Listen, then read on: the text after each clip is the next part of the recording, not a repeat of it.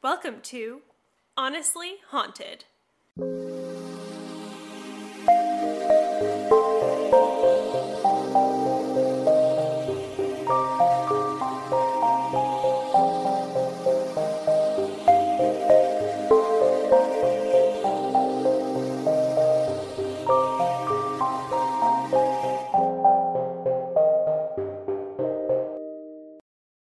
Welcome back to Honestly Haunted. We're your hosts, Erin Grogan and Abby Chowning. This week, we're starting our story in Luxembourg, but it's the type of story that just begs us to talk a bit about a larger topic as well. So not only will we be talking about the Bettembourg wolf, but we're also going to talk about werewolves! Ooh. I almost wrote an awoo in for you. Guys, not necessary, this is how bud. In sync we are. I almost wrote that into the script, and then I went, no, I'm not going to do that. And then she did it anyway. Abby has got you covered, mate. You read my mind. Werewolf time, folks! It's been a while, so I'm excited. So, Bettembourg is a small town near the south of Luxembourg. And Luxembourg is surrounded by France, Belgium, and Germany, if you were a little lost on your geography of Europe for a second. But this particular town is pretty close to the French border. Just outside the town is the Parc Merveille, which is a children's amusement park that apparently may also have some spookiness and hauntings itself, but we're not here to talk about that. Next time. Maybe, yeah. So the myth of the wolf in Bettembourg begins with a story that doesn't have any specific years. It's referred to only as very long ago. So long ago that there was a young man who took care of his poor and sickly parents, and they were completely dependent on him. But this young man was young and selfish, and known to be rather rash. He decided to voluntarily sign up for war, and that meant leaving his parents. Villagers lovingly stepped up and took care of his sickly parents, but they grew weaker because no one knew what happened to their son. He sent no word home about whether he was alive, injured, or worse. Eventually, his parents died, and thoughts of this selfish young man faded along with the memory of the parents that he left in their time of need. That is, until one day an old and crippled soldier came marching down the road. People who saw the man claimed it was evident by simply looking at the man that he had seen horrifying things and had been terrified over and over. As he walked through the town, he cursed under his breath, and he finally sat down on the border of town near a small hill. He saw a crucifix made of stone, and suddenly his entire demeanor changed. People who watched on said it appeared like he was suddenly possessed by the devil, and he ran toward the cross. He began to toss stones at it and curse it. He destroyed the cross completely before disappearing entirely, as if he was never there. From that day forward, a bloodthirsty wolf tormented Bettembourg. It would slaughter violently anything that crossed its path, and it seems that no sword or gun could injure the wolf. A monk told the villagers that they needed to cast a silver bullet with the names Jesus, Mary, and Joseph carved into the bullet. With this bullet, they could shoot the wolf. I just got to imagine that this was a traveling monk from Ireland, because I just hear him go, oh, Jesus, Mary, and Joseph. Jesus, Mary, and Joseph. It makes me think of Robin Williams' stand-up when he would talk about Mary getting pregnant with Jesus. And she would say, Joe, I'm pregnant. And he'd go, oh, Jesus Christ. And she went, Joe, that's a great name. Joe, that's a great name. Oh, it's perfect. But. Oh, Jesus, Mary, and Joseph. Jesus, Mary, and Joseph. So, after the best hunter in town did as the monk instructed, he sought out the wolf, and he was, in fact, able to shoot it. This time, the wolf fell dead. But when the villagers approached the body, they realized the animal was no animal at all. It was the young soldier who had left his parents years before. The villagers decided to cremate the corpse so that there was no trace of what had happened. They were like, we just murdered somebody. Let's just burn him up and I'll pretend this never happened. Yeah, y'all good with everybody good here with that? Good? Yeah? Okay, good. Cool. So the myth carries on that since that day, a wolf can be heard yowling at the hill with the crucifix, and that the soldier never found his final resting place. The werewolf of Bettembourg still wanders around the town to this day. So with this story, we thought it would be the perfect time and place to talk about the whole idea of werewolves. What's the origin and how has the myth evolved? So, some people believe that the original werewolf tale actually comes from the Epic of Gilgamesh, because in it, Gilgamesh jilts a potential lover that he finds out, jilts a potential lover because he finds out she had turned her previous mate into a wolf. Obviously, he wants to avoid that fate. It's a weird flex, but okay. Weird flex. There are also many who talk about the origin coming from Greek mythology and the legend of Lycaon. This may sound familiar to many of you since werewolves are often called lycanthropes today. So, in the legend, Lycaon angered Zeus. I mean, who hasn't? It's pretty easy. Like, long list of people to make him mad or get him into bed. Both very, very simple. If you were in Greece, you either slept with Zeus, made him angry, or did both. Or no in between. Or were one of his children, so... And, sometimes there was overlap there, too. It could have been overlap with anger, Abby. God! That's not where my mind went, and you know it. So, Lycaon served Zeus a meal that was made from the remains of a human boy. Honestly, I'd be mad too. So pissed. Like, I would be angry as well. So I get it. This time I get it. Sometimes I don't get Zeus's anger. This time I do. Founded. As punishment, Zeus turned Lycaon and his sons into wolves. We also see stories of werewolves appear in Nordic myth as well. The saga of the Volsungs has a story in which a father and son found wolf pelts that could turn people into wolves for 10 days. They went on a killing rampage in these pelts and only stopped when the father almost killed his own son. In many werewolf stories, a person only turns into a wolf when there's a full moon. And that theory may not be that far-fetched. According to a study that was conducted at Australia's Cavalry Mater Newcastle Hospital, a full moon brings out the beast in many humans. The study found that of the 91 violent acute behavior incidents at the hospital that happened between August of 2008 and July of 2009, 23% happened during a full moon. Patients attacked staff and displayed wolf-like behaviors such as biting, spitting, and scratching. Although many were under the influence of drugs or alcohol at this time, it's unclear why they became intensely violent when the moon was full.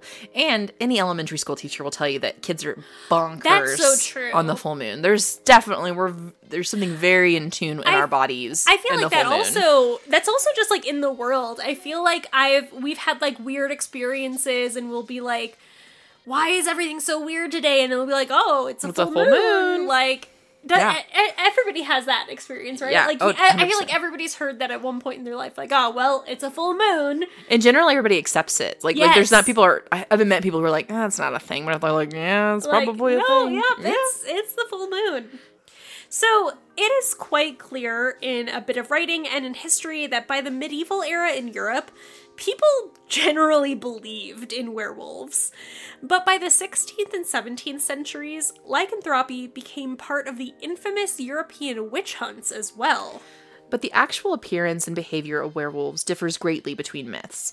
Some believe that transformation is permanent, while others say it's temporary. Some believe that those who are werewolves have telltale signs in their human form, such as unibrows and more hair, bridged noses, and curved fingernails. Early accounts of werewolves said that in order to become a werewolf, people would put on a belt of wolfskin.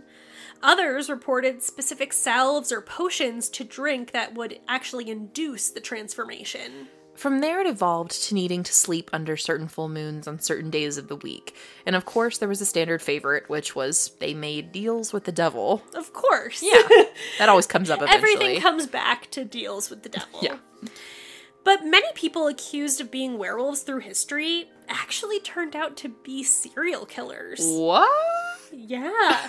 So, I mean, the term serial killer is pretty new. Like, it is a pretty You watched new Mindhunter. term. It wasn't, like, even a term until, like, the 70s. Yes. So without a understanding of a serial killer, I guess it kind of makes sense that they would attribute a lot of deaths in the same type of place or in the same type of pattern to some sort of mythological thing. So, in 1521... Frenchmen Pierre Bergot and Michel Verdun allegedly swore allegiance to the devil and claimed to have an ointment that turned them into wolves. After confessing to brutally murdering several children, they were both burned at the stake, and burning was thought to be one of the few ways that they could kill a werewolf during this time. Gilles Garnier, known as the Werewolf of Dole, was another 16th century Frenchman whose claim to fame was also an ointment with wolf morphing abilities. According to legend, as a wolf, he viciously killed children and ate them. He too was burned to death at the stake for his monstrous crimes. So, yeah, child serial killers often attributed to werewolves. Who knew? But what might actually be at the root of werewolves if it isn't, in fact, some kind of supernatural cause? Well, let's talk about some of the potential scientific reasonings. First, we should probably start talking about lycanthropy. Clinical lycanthropy is a really rare psychiatric disorder in which the person suffering has a delusion that they can turn into or transform into an animal. One important factor may be differences or changes in the parts of the brain known to be involved in representing body shape. A neuroimaging study of 2 people diagnosed with clinical lycanthropy showed that these areas displayed unusual activation, suggesting that when people report their bodies are changing shape, they may genuinely be perceiving those feelings.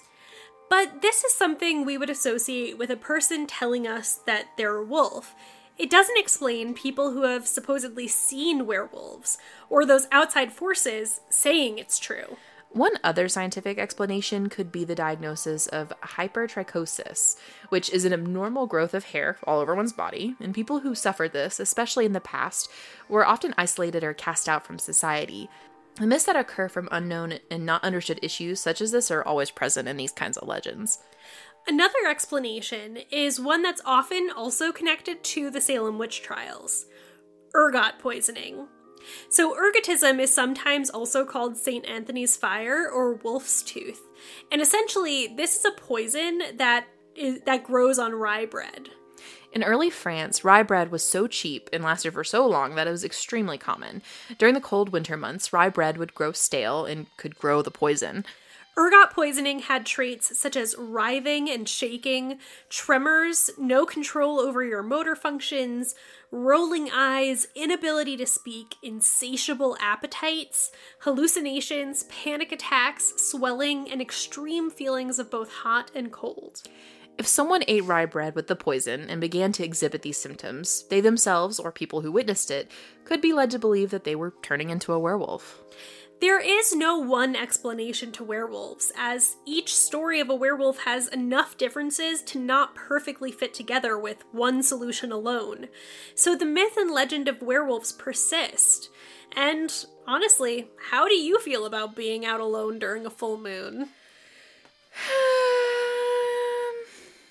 I don't know. Not so great? Not probably? so great.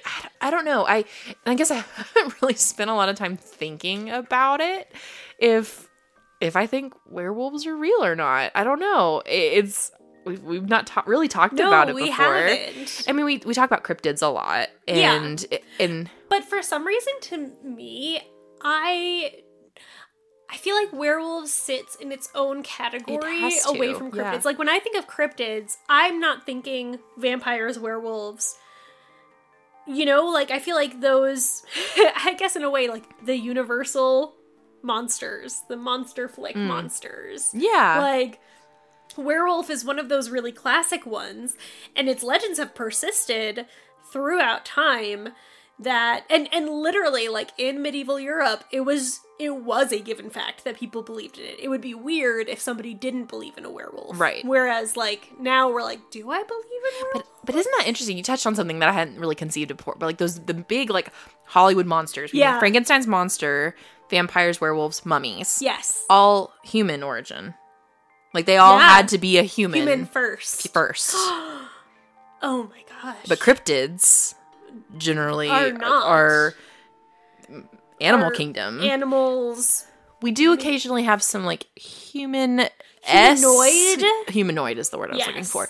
Esque, but they're not pure human. The the major ones, the major, like, movie flick monsters all stem from a human source. origin. I had never thought of it before. That's fascinating. But, like, so... I mean, I think that also, like, not to get too deep into the theory of horror, but I do think that that is probably on purpose. I think that the whole reason people get into the genre of horror in the first place is to examine some of the darkest parts of humanity. Yeah. So it does make sense that we would see that represented through human monsters. Mm-hmm. Yeah.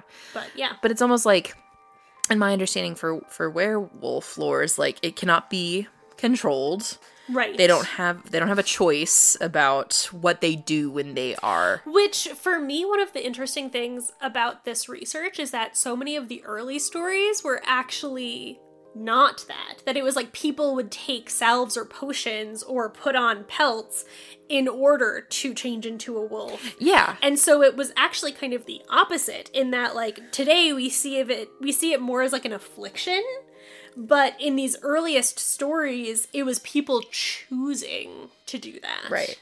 Yeah, I hadn't thought of that too, because it's depicted now as like that they can't control themselves when they are in their werewolf form, like that they're vicious. They don't recognize that you become a werewolf through getting bitten by so another it's one. Like thrust upon you. Yeah, and you didn't choose that life. But that you would kill loved ones or friends because you are no longer you. Because you can't. Yeah, you're no longer yourself. So that's, I wonder when the change kind of like what caused. Because you're right, it does seem to have this, like, that people could obtain this power. The Norse story, I think, is interesting because it kind of touches on both of those things, because it touches upon the father and son choosing this life, but then the father stopping when he almost kills his son because he cannot control himself and his own stuff in that life. So that's also, super interesting. So I know we kind of started it with this and we kind of moved away from it. Do you believe in werewolves? I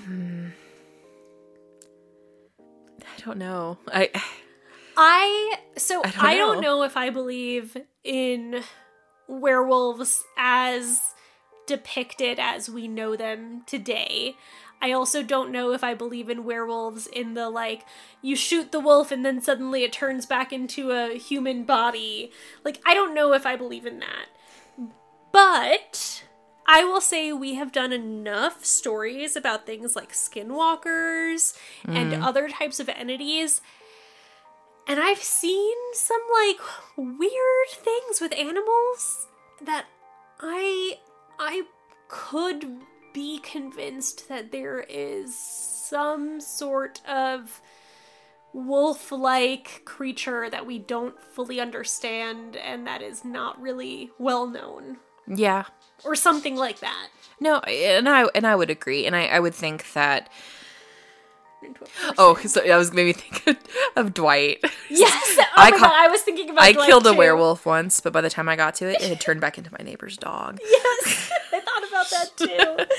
So, but with that said, like you mentioned, skinwalkers and things that go bump in the woods in the night, and we talk about the power of the full Wendigo. The full moon over us anyway, like just in general. That if we're saying it has that power over us, it probably has power over animals too. So if wolves go crazy around that time, I mean, they're already more animalistic than most. Or evil spirit, or if something that's not of this world takes physical form in this world, I kind of believe that it is, like, it's bound to some of the physical ebbs and flows of this world.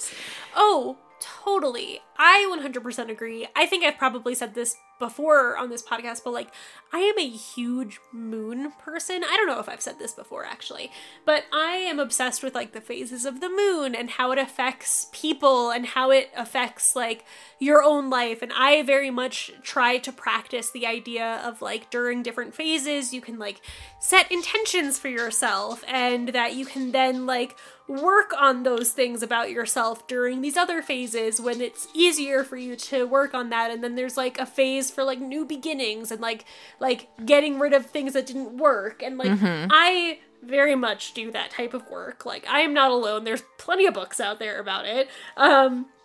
We're also both women, and women have a bodily connection to the moon and tides because it quite literally affects us internally and our cycles. And so I feel like there's no doubt in my mind that the moon can have an effect on people. So to me, it doesn't seem that far-fetched to take it that one step further. Of then taking it onto that, like, okay, it affects us on a natural level. Does it affect us on a supernatural level? Yeah, I like that. Yeah. And to bring it kind of back to the specific legend that came out of Luxembourg, this young man, at first it was giving like Beauty and the Beast vibes. Like he was a selfish and conceited prince, and the witch put a curse. Not meet Belle. But he did not meet Belle. He needed a girl with books. No. A girl with books could solve everything. It's true. That's how I live my life. But he went off, witnessed the horrors of the world, of war, and something changed in him. And so when he came back, there are some interesting elements in here that he was provoked by the presence of a cross, which speaks... Which also, I think... demonic a little bit. Yeah, it like indicates that maybe he had already turned away from purity before he got back there. Maybe. I think there's like some implications that like some of the horror he saw maybe made him already averse to being saved, perhaps. Maybe. But the fact that when he came back, you know, in just presented basically in this wolf-like state, which, like, I mean, wolf is an imagery as well, is also very powerful too, because it's like they're apex predators. Like they intimidating, scary. Nothing hunts a wolf. Yeah. Like, except for man. So it's just, it's an interesting... And we're dumb. Yeah. Not so smart. But just the dichotomy of that, of a wolf is truly an apex predator. And it doesn't, it's like, it will seek out and is unrelenting. The whole idea of werewolf not being in a pack is interesting too. Like, it's like a lone wolf thing, which they say, like, lone wolves are even more dangerous. Yeah. So I think what you're saying though is super interesting in that, like, the image he presented was wolf-like in this state of terror and being horrified by not only what he saw, but then maybe returning to what he thought was going to be the life before, and his parents are gone and all of that he literally then presented wolf-like. And I think that ties into why we have a clinical diagnosis today that is called lycanthropy, and it is very rare, but it is associated with diseases like schizophrenia and all of those sorts of things, where there is often a tie between, like, a misunderstanding of mental health and somebody believing it to be supernatural. We talked about that when we talk about exorcisms.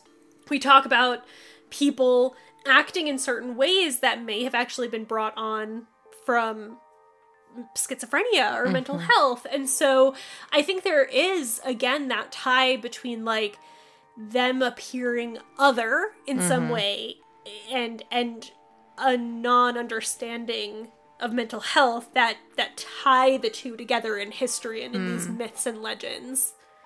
Well, I think that could probably bring us to our verdict. Yeah.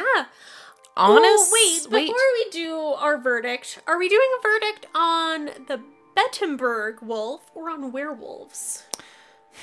Probably werewolves. Or both. You want to do both? Sure. All right. Luxembourg. Honestly, not haunted. Yeah. I need more. It doesn't have dates. I think it's probably more of a, like, cautionary tale of, like, this guy was selfish and he came back and his whole life was ruined, and so, like, this was he rebuked religion and was a wild man until he was ultimately killed. So that's what you get. So he was more cautionary. Maybe, I think if somebody from Luxembourg was like, hey, no, that's like a hardcore urban legend, we would be swayed. Yes, absolutely. So if you have experience with that, like, tell us more, because there wasn't a whole lot of English information out there about it. Yeah, we're discovering that's been kind of a tricky thing as we've gone through EU. Some of these like local, like written by local travel sites, or it's been fun because super interesting. It's been super interesting to like go into some of these places we might not have before, but it's also difficult. So to find.